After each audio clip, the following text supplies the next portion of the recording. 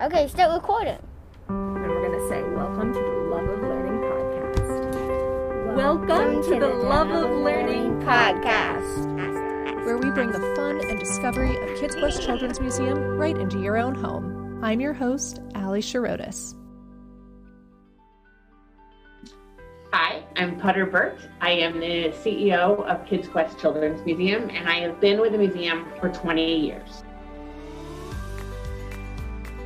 Children's Museum's role in a community started in teaching children and families how to visit other museums. So the original Children's Museum in Indianapolis and Boston and Brooklyn really were much more collections-based museums and taught families how to visit the more traditional museums. Over time, however, children's museums are teaching more than just how to visit a museum. They are such a quilt of the community. They're a glue of the community. We get to explore and teach and investigate art and science, daily life experience. I just think a children's museum is one of the most magical places in any community, and any community that has a children's museum is really lucky. Modern children's museums are built on the understanding that children learn experientially. What better way to learn about the world than having the freedom to touch, squeeze, climb on, dismantle, and put back together? Every experience you have at Kids Quest or in Kids Quest programming is designed to encourage child-directed learning through play. We have an entire team of educators who design specific curriculum that encourages conversation and reflection throughout play. The learning that happens here is spontaneous and collaborative, building on wherever the child chooses to take it. Formal education, like in traditional school settings, is more institutionalized and measured against a set of specific standards. The kind of learning we see happening in the galleries and programs at Kids Quest is more informal. Learning in an informal setting also brings in all kinds of important elements like communicating social and cultural information. Developing these skills helps kids build confidence in their own curiosity and love of learning. Today we're hearing from the Kids Quest educators about designing curriculum for the museum and how they've adapted their programs for home learning. If you're a Kids Quest regular, I bet you'll recognize these voices. Hi there, Kids Quest Chris here with another activity for you guys. Hi everybody, my name is Jen. I'm from Kids Quest Children's Museum, and today I am here to show you You probably met Chris in our Recycle Rebuild room, tinkering with unusual building materials or leading our Tool Time program. Jen develops and leads many of our early learning classes. When I'm designing curriculum, we have multiple levels of engagement that we're looking for, different things that someone could get out of it. I'm always trying to lead them there, but I have to make sure I leave in the lesson enough flexibility to let them find the path there that they want. One of the things that someone said to me about informal education is that we are the trail guides. So we have to think of education as a mountain. You know, maybe there's a viewpoint near the bottom, but there's also a viewpoint at the top, and then there's the summit.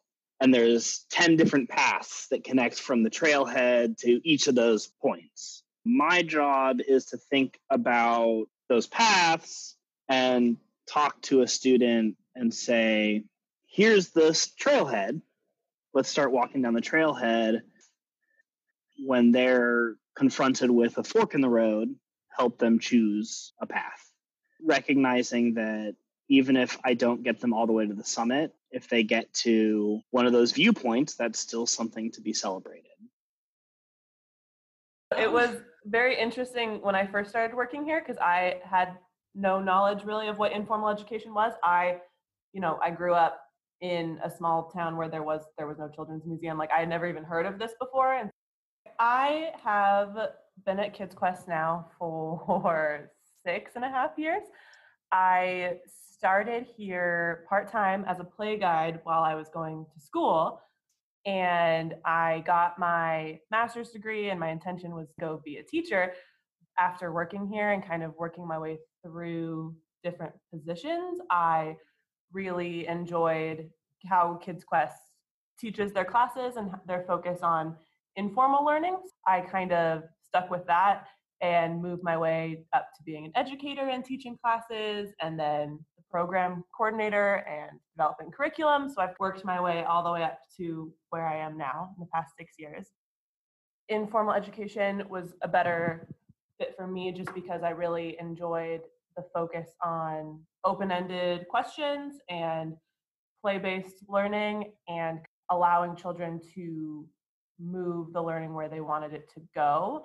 And I had the freedom to change my curriculum very quickly, week to week, or even minute to minute, based on what the children were interested in. And while I have guidelines and while I follow state standards, it's very informal in terms of it's all about conversations and talking to them to see if they're understanding our concepts. And if they're not, then I change the curriculum a little bit and try to tweak it. The world of informal education is very interesting. And so I've spent a lot of time thinking about what we can do that's different, because kids are at school all day and then they come to me. So ways that I can allow them to move their bodies and get up and do some interesting things that they might not get to do while they're at school. Another thing that was told to me once by one of my mentors was that if there is a conversation happening, then learning is taking place. I thought that was a really important thing to think about when it comes to our form of education, and very much importantly with the age ranges that we're looking at. Just by talking with another person, both people are learning something. For me, one of the hardest things about figuring out how to do virtual content is finding ways to make sure that there is conversation and interaction going on between both me and the learner, but also between learners, because both of those things are so important for learning content, but also in learning all of the important life skills and social emotional learning that we know are just so important in our children's development. That was one of the biggest things that I was trying to think of when I was developing curriculum during our stay-at-home orders. How can we do our kind of education that's very hands-on in this new setting where no one can be near each other? We can't necessarily hand people materials yet. I start teaching at 9 months. My oldest kids are 7. How do you teach a 9-month-old virtually? How do you teach 12-year-old virtually? Like, they're very different. So we had to think a lot about realistic expectations. So right now we are doing a mix of virtual live classes and virtual pre-recorded classes. I am doing a little bit of both, as is Chris. The pre-recorded classes are, I think, really fun because we are sending you out a link every week. And then if you want to, you can go back and rewatch the video as many times as you want. So once your child has done the class one time and you know what to expect, you know what materials they're going to need, it could be very easy for you to kind of set them up to do it again the next day. And kind of, if you're working from home, just hang out and do your thing while they're doing their thing. And I think that's really exciting because we know that children learn through repetition. So it is really fun that they can then go do it again. And, the second time they do it, they're not going to do it the same way they did it the first time. So it is going to be changing. And then the live classes are really fun because we get to communicate with each other. Obviously, the kids can talk to each other. I can talk to them. They can talk to me. So I'm doing Quest Club Engineering live. We've sent out boxes of materials for building hydraulic machines. So we're able to know, like, in your box, you have this. Like, let's grab this and let's grab this. Each week, we'll get together on Zoom and have a conversation. I have some challenges for each week. I mean, it's an engineering class, but an important thing about engineering is that it never happens in a super rigid way that people expect engineering to be. There's a lot of art and design and social thinking and that goes into it. So we're trying to incorporate a lot of that into the class as well. What most people don't get a chance to see is how much of our education department's work takes place outside the walls of the museum. Kids Quest wants to make sure as many families and kids have access to Kids Quest programming as possible. Over the last few years, that's included incarcerated adults, families facing homelessness, and senior communities. Currently, our team is doing some awesome work with the Bellevue School District, Boys and Girls Clubs, and the King County Library System. Even though daily operations look a little different right now in all of these spaces, our education team is innovating in incredible ways. The fact that right now we can't actually go anywhere is kind of tricky. It makes me sad, but one day we'll get back to that. So right now we're just focusing on virtual. Chris and I are each doing our own different outreach. I am working with the King County Library System, and Chris is working with the Boys and Girls Club. Similar to our early learning classes, we are dropping off boxes of materials to libraries and to the Boys and Girls Clubs that we've been working with in the past. For the last 2 years, we've been going into the schools and into the Boys and Girls Clubs to present Kids Quest programming. Not just science and engineering. We also did a whole year's worth of programming doing clay sculpting, letting them just experience forming something with their hands out of clay, which isn't something that people always get to do. And this year, we're going to be producing videos, so we won't be able to go into the Boys and Girls Clubs necessarily, but or the school district, but we will be able to, have a familiar face, be there to guide them in some engineering, guide them in some art. We're trying to add some bonus experiences for these kids to enjoy.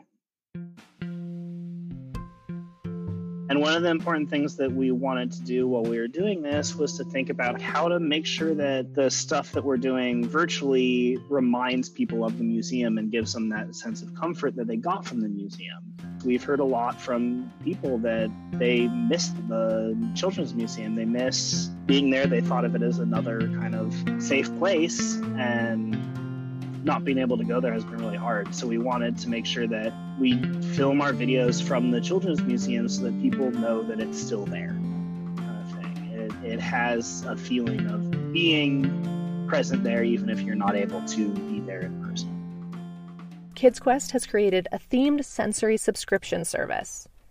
Each month, a curated Kid Kit box containing some of our favorite sensory materials can be sent to your home for you and your family to enjoy together. Grown-ups, Play-Doh is not just for kids. You know you love it too. You can find these boxes on our website in the Kids Quest at Home section of our store. Our education manager, AJ, is about to walk us through the current box. Harrison, 3.5 years old, and his mom, Sarah, gave it a test run for us. You take a little one post bill. Oh, but look at that. It's exactly half. So these two are the same. Mm-hmm. Right? Mm-hmm. But can I show you this? The reason we started creating these kits was in an effort to continue providing children with hands-on learning opportunities, as well as what we hope is a moment of respite for the adults in their lives, as they continue to balance school from home and work life. We've created monthly subscription boxes called Kid Kits. We focused on sensory exploration and simple materials that allow for open-ended play. Like a piece of pie. Exactly. Do you think that other shapes do that too? Each month, the boxes will feature 3 handmade Kids Quest Play-Doh containers, including a scented one.